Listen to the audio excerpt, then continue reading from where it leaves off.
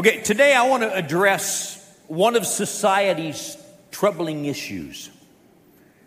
And I want to address it from God's Word and from His kingdom perspective. You say, what do you mean by that? Well, two verses. First of all, as followers of Jesus, Jesus said in John 17 that we are in the world, but we're not of the world. In other words, we're in this world, but we don't have to do life the way the world around us does life. We don't have to see things the way they see it. And in Matthew 6, Jesus said we're to seek first the kingdom of God, which is His government, His rule over our lives. Seek the kingdom of God and His righteousness, which is His character. It's the way He conducts Himself. Seek first the kingdom of God and His righteousness, and all the things that we need in life will be provided for us. So basically, God has asked us to live our lives representing His kingdom and His nature in our world. Now, we teach that regularly here at the Bridge Church.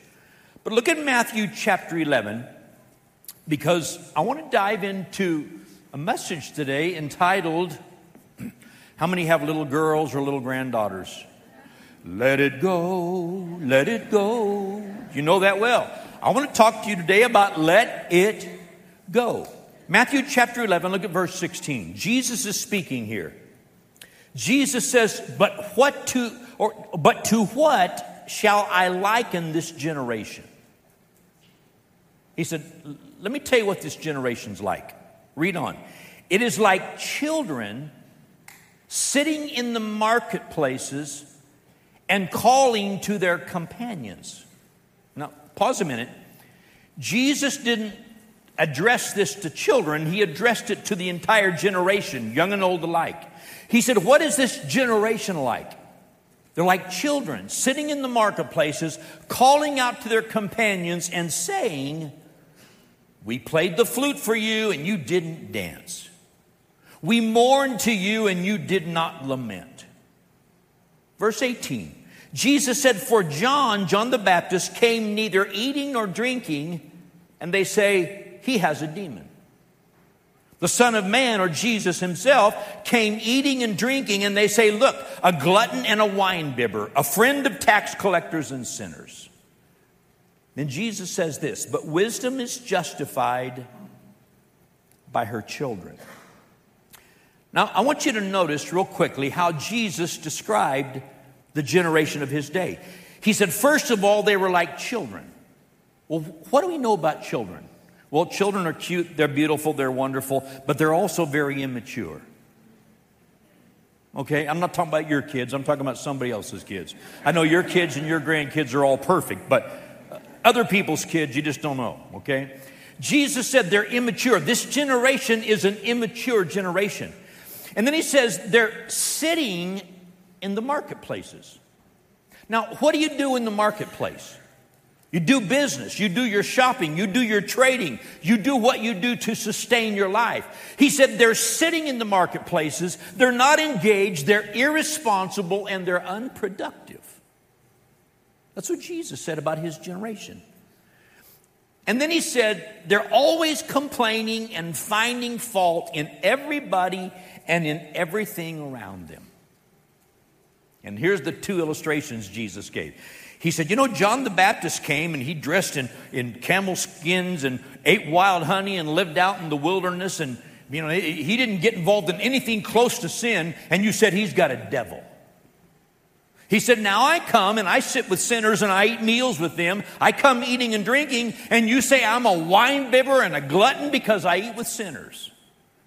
He said, that's just how this generation is. No matter what you say, what you do, somebody is going to be offended at you. Okay, now that was Jesus' day.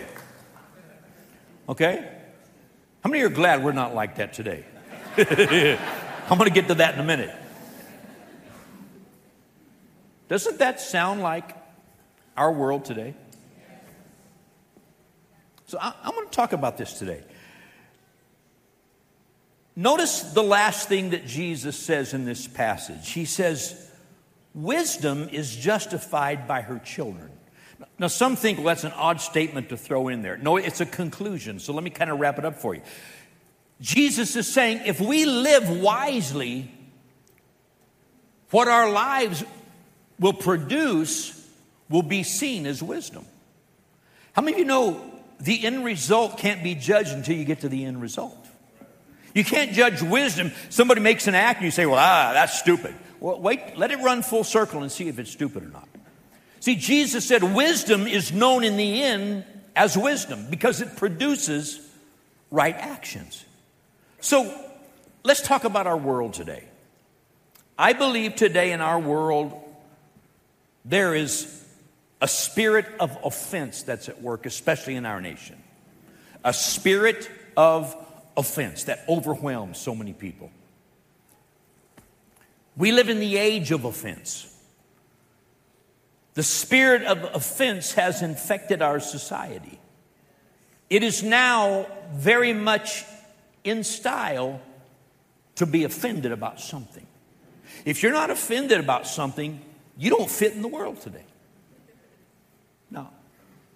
Turn to your spouse and say, let it go. Don't get offended with me. We'll talk about it later. Okay? Everywhere we turn, society encourages us to be angry and offended at someone or something, and every day our society invents new offenses. Preach it. I like that. Let me illustrate it to you, okay? And I'll get into this more in a couple of minutes, but there have always been real offenses. People do things that hurt. Isn't that right? People will hurt you. People will say harsh things. People will do mean things. There are real offenses. But let me show you what's happened in our society. Now we begin to embrace perceived offenses. Well, I perceive that what you really meant was such and such, so I am offended. That's right. And now that has even spiraled down to, everybody hold your breath, microaggressions. I got an email from a lady a 3 years ago, accused me of several microaggressions. And the ones she pointed out were from God's Word.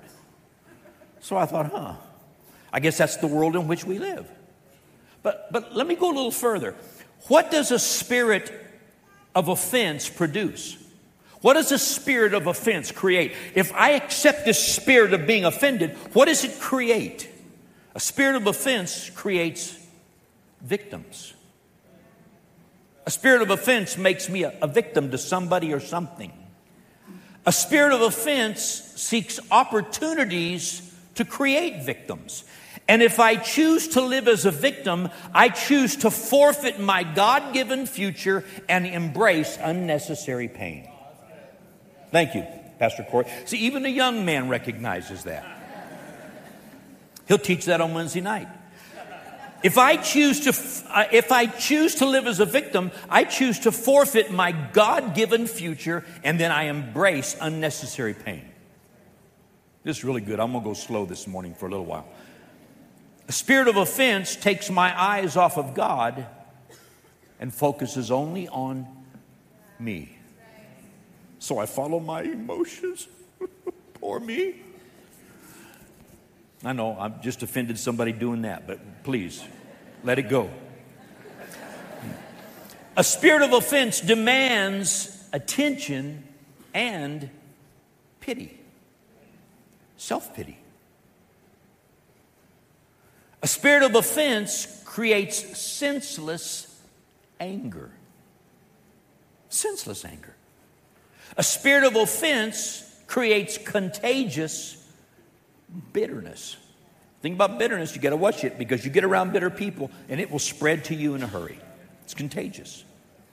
A spirit of offense causes me to become a slave to my offender. Let that one sink in for a minute. If I choose to embrace offense, I become a slave to my offender. I don't hurt them. They're just hurting me every day of my life because of my offense. Here's a good one. A spirit of offense interferes with maturity. Like I said earlier, we are adults. We're mature in here. Even those watching online are somewhat mature. I'm joking, okay? My search for microaggressions is a sign of my immaturity. Well, this is good today. People who are consumed with offenses are immature people. Spiritually immature and emotionally immature. A spirit of offense is never satisfied. If it can't find something else to be offended about, it'll embrace the offense of other people. Always looking for offense. A spirit of offense replaces God's healing and forgiveness with revenge and compensation. But revenge and compensation will never heal emotional pain. Now, as believers, God asks us to be in this world, but not of this world system. So what does God's word say about offenses? Well, a couple of things real quickly. Jesus said offenses will come. You are going to be hurt in this life. People are going to say things and do things that will hurt your feelings. It's going to happen. You don't want to look for it. You don't want to expect it, but it will happen. Jesus said offenses will come. But he also said, woe to offenders. How many of you know when God says, woe to you, it's whoa, it's bad news. See, God will deal with offenders. Maybe not the way you want or the time frame you want, but God will deal with it.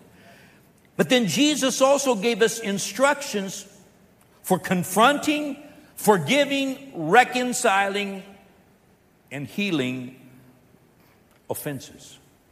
So for a few minutes, I want to talk to you about 3 kinds of offenses. And I want to encourage you today to just let it go. Let it go. Okay? 3 kinds of offenses. Number 1, we can be offended with people. We can be offended with people. Every day of our lives, we have opportunities to be offended with people. Do you know when I get most offended? It's driving down the street. With the way idiots drive today. With the way people have no regard for the law. It drives me crazy because I'm a rule follower.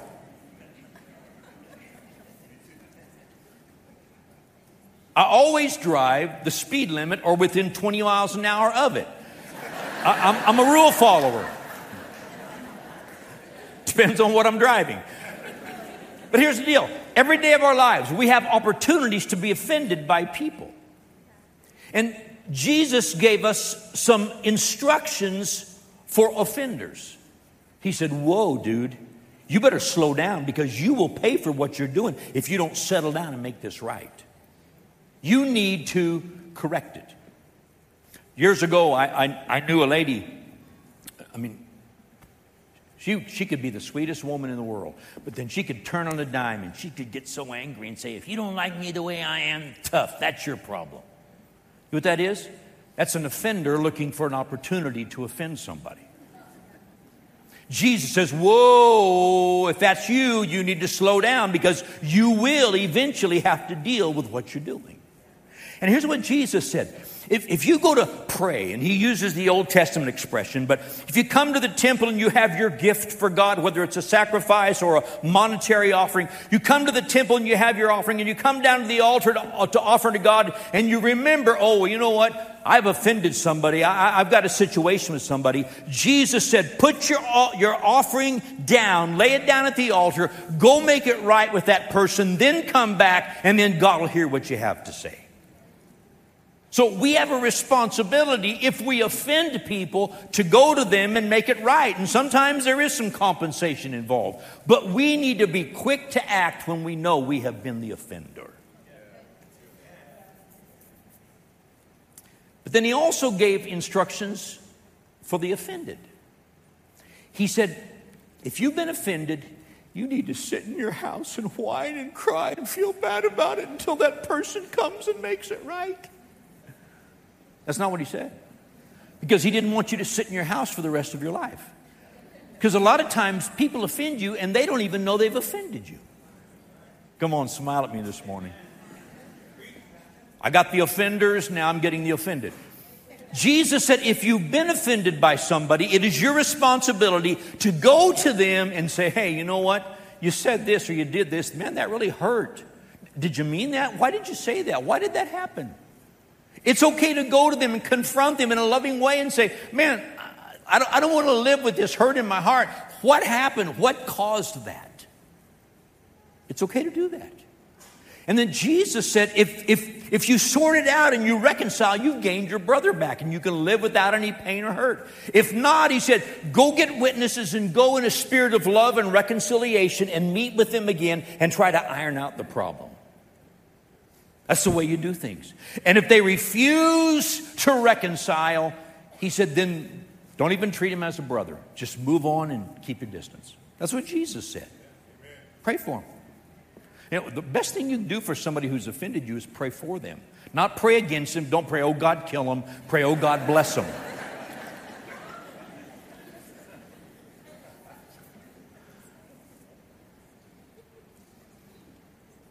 But we also, as believers, have a responsibility to say, I'm not going to be offended by stuff. I'm not going to do it. I'm just going to let it go. I'm going to let it go. I'm going to let it go. Years ago, this old preacher, friend of mine who mentored me in days gone by, one day he was preaching in a church where I was pastoring, and he was talking about offenses, and he made this statement. He says, whatever happens in life, it's nothing unless I say it's something. Unless I embrace it for myself, no matter what people say, no matter what they do, it's nothing. It's in one ear and out the other, unless I grab hold of it and choose to be offended. And this guy had been through some major situations in his life. He'd been through some major nasty things that people did. And he learned, best thing I can do is let it go because God will deal with it.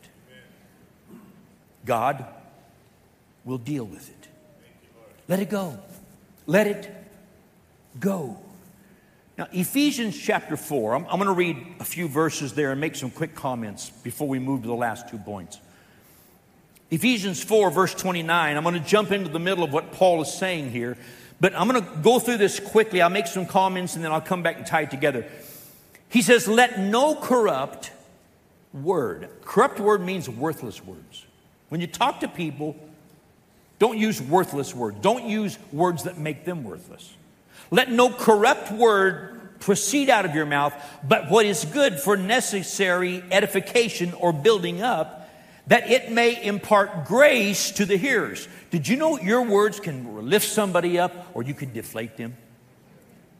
Words lift, words deflate. He says in verse 30, notice what he says next. And do not, he doesn't even end the statement, he just keeps going. And do not grieve the Holy Spirit of God, by whom you were sealed for the day of redemption. Verse 31, let all bitterness, wrath, anger, clamor, and evil speaking be put away from you with all malice.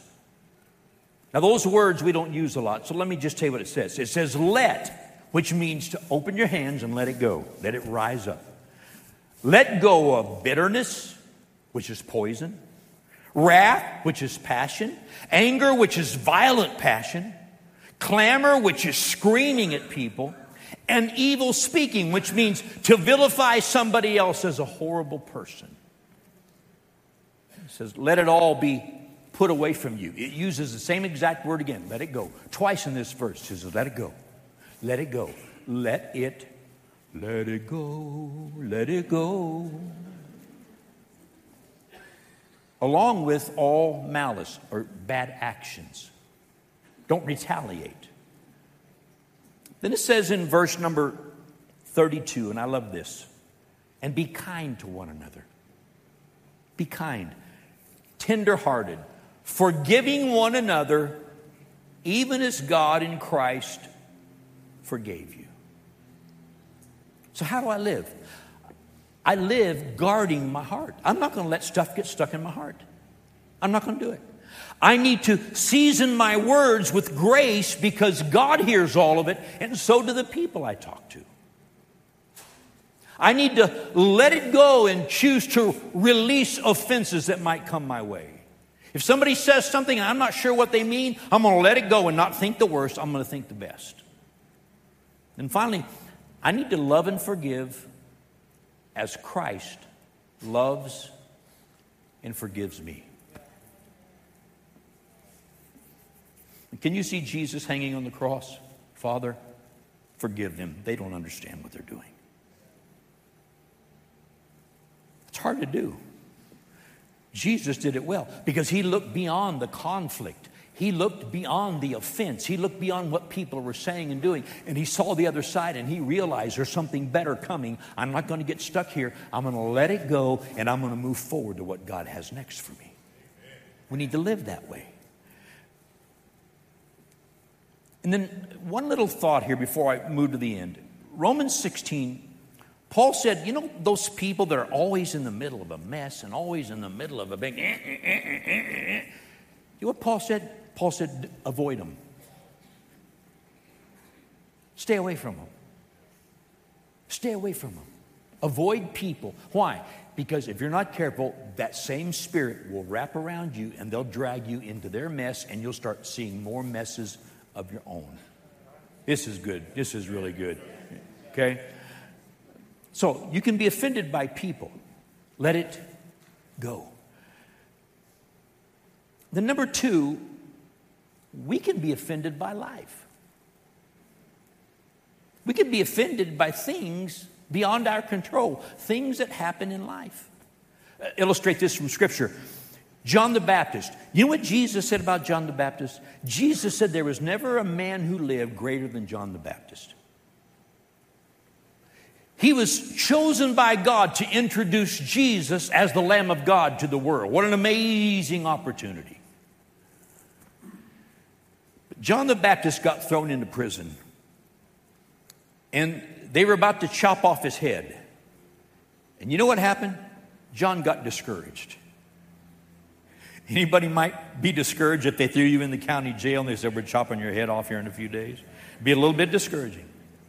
So John calls his disciples in during visiting hours and says, hey guys, go find Jesus and ask him, is he really the one or do we look for somebody else?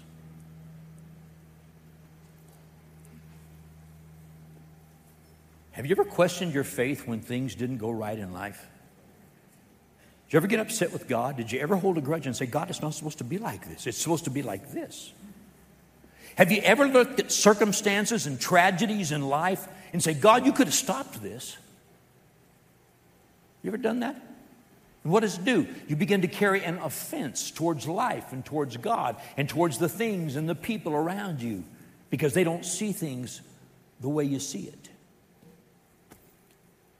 When life goes badly, we tend to become bitter, discouraged, and oftentimes we blame God. Years ago, I knew a family that were dear friends, and they got hit with just an unspeakable tragedy in their family. It was horrible. And I watched them walk this out, and I spent a lot of time with them, trying to encourage them, trying to move them forward, to release what was behind and reach for what was ahead. But after a period of time, they became offended with me because I refused to let them stay back there. And it severed our friendship because they said, we just got to stay here instead of moving forward. Let me tell you something. When you get bitter and offended with life and God, it'll put you in a neutral position where every wind that blows will blow you somewhere, and none of it's ever where you intended to go. None of it. None of it.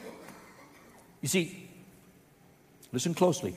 God has given us a promise for difficult days. Romans 8:28.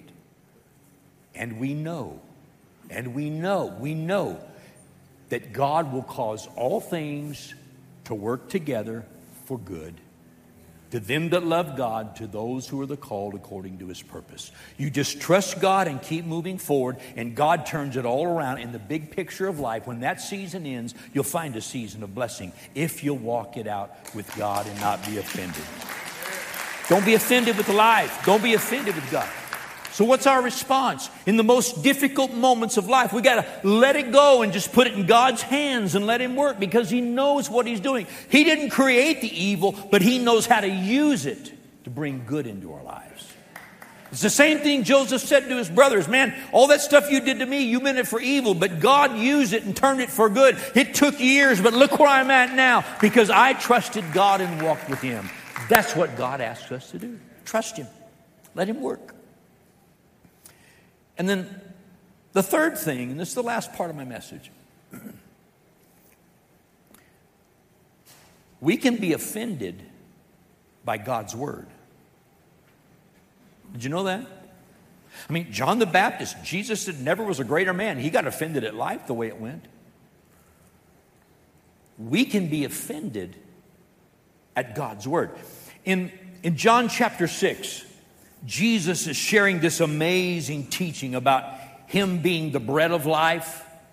And in this teaching, the Pharisees are coming after Him because He's bringing Old Testament references in, and they don't like what He's saying about the bread from heaven and the manna and all this.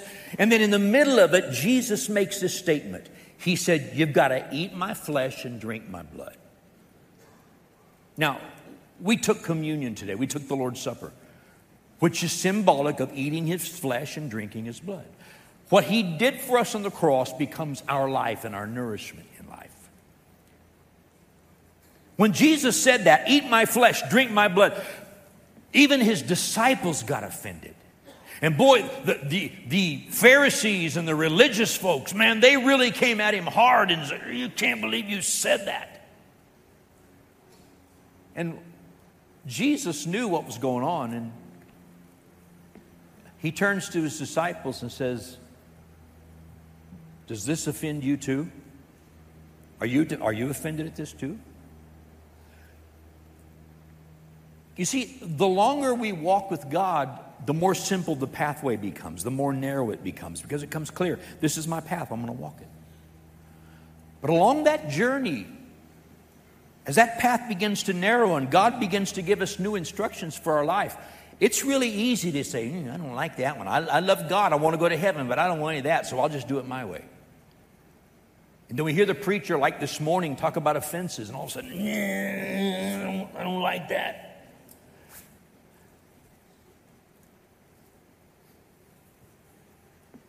In this conversation, the disciples began to leave, began to walk away from Jesus. Jesus looks at his guys and says, well, are you going to leave also? Peter speaks up and got it right this time. You know, he was known for getting his foot in his mouth. Sometimes the only time he didn't have his foot in his mouth is when he was changing feet, actually. It's kind of how Peter lived. But Peter speaks up and says, are we going to leave? Where else are we going to go? You're the only one that has the words of eternal life. You see, we need to have a heart that says, if God's word says it, I'm going to embrace it, I'm going to let it shape my life, and I'm going to follow Jesus. Now, let me tell you why. John chapter 1, verse 1 says that Jesus is the Word of God. In the beginning was the Word was with God, the Word was God, and the Word became flesh and dwelt among us. Jesus is the Word of God. He's God's message to mankind. But if I reject God's Word, I'm really rejecting Jesus. See, I claim Him to be my Savior, and sometimes I want Him to be my Lord. But if I don't like something He says, then I just kind of reject it. Well, when I reject His Word, I'm rejecting Jesus. Everybody smile at me. I'm almost finished. So if I reject God's Word in some area of my life, that area of life is going to struggle. And if I withhold that area of life from God and His government, His righteousness, His kingdom, before long, as the Spirit of God begins to deal with me, I close Him out and I get offended with Him. What do you do when you get offended with somebody? You avoid them and you stop talking to them. What do you do when you get offended at God? You avoid Him and you stop talking to Him. And when you stop talking, it begins to affect your relationship with God. One more little illustration. One day this guy comes to Jesus. He's known as the rich young ruler. What do I have to do to inherit eternal life? And Jesus starts walking through the commandments. He names several of them, not all of them, but several of them. This guy says, I've done all of that since I was a young man. I'm perfect in God's sight. Jesus says, well, there's one thing you're lacking. You've got your heart wrapped around your money, your riches. Go and sell everything you have and then come and follow me and you'll find eternal life.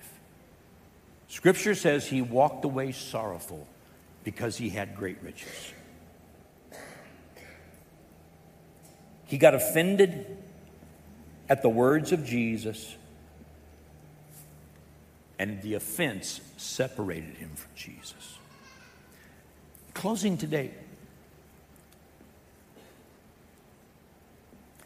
Jesus took this thing really, really strongly. He made it important in his word, this principle of offense and forgiving and reconciling. Jesus went so far as to say, if forgiveness gets stopped going this way, then forgiveness gets stopped going this way. If you can't forgive people who do little things, then God can't forgive you for the big things that separate us from Him. Don't be offended with people. Let it go. Don't be offended with life. Trust God. A new season is coming. Let it go. Don't be offended at God's word. Let it shape your life. Don't fight it. Embrace it. Even if you don't fully understand it, you think, I don't know how I'm going to do this. Start walking it out and let God's grace help you. But do not reject God's word. Don't be offended at the word of God, because blessing follows it. I want to pray for you today. I want to ask everybody here, just bow your heads for a moment. Father, today, as I've shared your word, you're speaking to people all over this room about different kinds of offenses.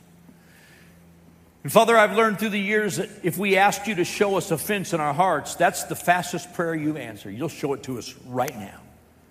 So we open our hearts and we say, God, if there's anything there, show me so I can release it. I want to let it go.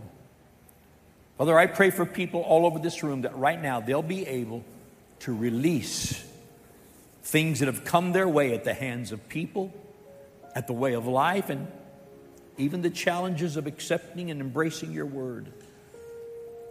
God, show us how we need to take steps of faith rather than steps of anger and doubt. Show us the right path. Some of us need to go to a brother or a sister and reconcile, swallow hard and say, I'm sorry. Some of us may need to compensate someone for how we've taken advantage of them financially. Show us.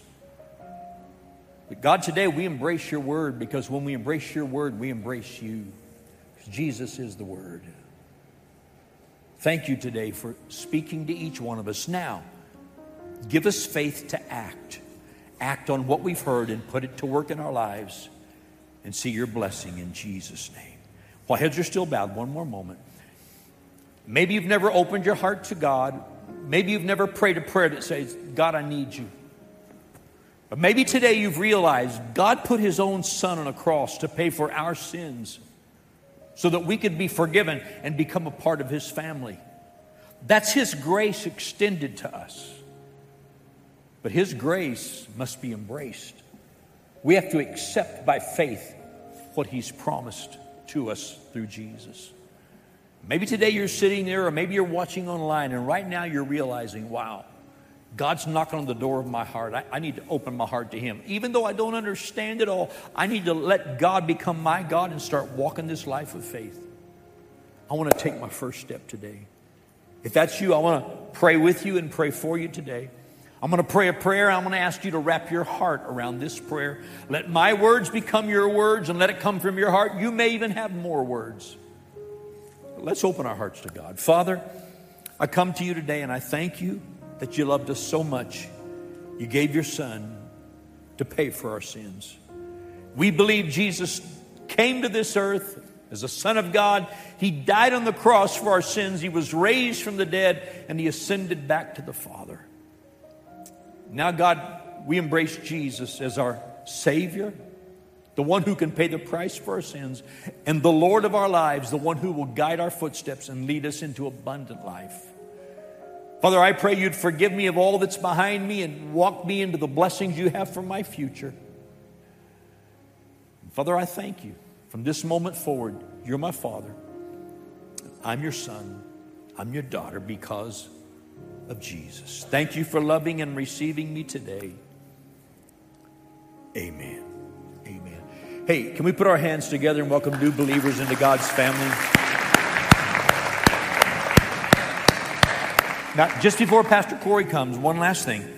If you prayed that prayer today, whether you're in the building or watching online, we want to give you a little gift. It's a booklet called The Next 7 Days. It's just simple reading to help you get started walking with God. We'd love to give it to you. If you're watching online, there are instructions how you can get it. If you're in the building, 2 ways. When service is over, there'll be prayer teams at the front of the building.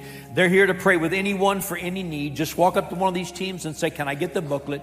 They'll give it to you, no strings attached. If you've got questions, they'll answer your questions. If you want prayer for something else, they'll pray with you. But let us put this in your hand. If you're in a big rush, out in the middle of the lobby, as you exit, right in the middle of the glass doors, there's a counter set up there with the sign that says The Next 7 Days. Stop in there. You can get it there as well. It's our free gift to you. God bless you today. Hey, can we thank Pastor Gary for that awesome message this morning? So good. Pastor, can you come preach that at youth here soon? I'm going to need these young people to hear it. Hey, this is the moment in our service where we get to honor God, worship God with our giving. We really believe here that giving is really just an extension of our worship. There's several options you'll see on the screen. If you want to give a physical gift in the house, there are envelopes in the seat backs. 2 spots you can drop that. Right before you get to the foyer, there's a giving station on either side of the exit doors of our auditorium and then near our kids' check-in. Hey, I want to take a moment to just brag on our youth students because as many of you guys know, a few weeks back, Pastor Gary challenged the church to raise $100,000 for missions, for outreach, to reach our world with the gospel of Jesus Christ. And so I kept feeling like Bridge Youth can't miss out on this opportunity. And so Pastor had made a statement when he challenged us. He said, I feel like there's a handful of families who can do $1,000. He said, and maybe you can't, maybe you can do $5 or $20 or whatever it is. But when Pastor said that, I thought to myself, Bridge Youth is like a family. Let's raise $1,000. So I challenged our students that next Wednesday to raise $1,000 to go to missions. And as of last week, Bridge Youth, our teenagers here at the church, have raised $1,367.87. So cool. I love to see our entire church collectively getting on board to honor God with our giving, to see our world impacted. And when I see that, it's really not just to brag on our youth ministry and how amazing our teenagers are, but it just makes me think it's so awesome how much more we can do together. So I just want to say thank you so much for your generosity in giving. God bless you as you give. Hey, before we take off today, let me remind you, Kids Camp, it's like 1 month away. It's going to be amazing. The theme is Lift Off. It's space and sci-fi and cool and awesome and fun. Hey, tomorrow, the registration price goes up by $10. So if you're bringing your kids, register them today, save $10. It's going to be an amazing week for your kids. Hey, have you enjoyed being in church this morning? We love you guys. Have an amazing week. We'll see you next week.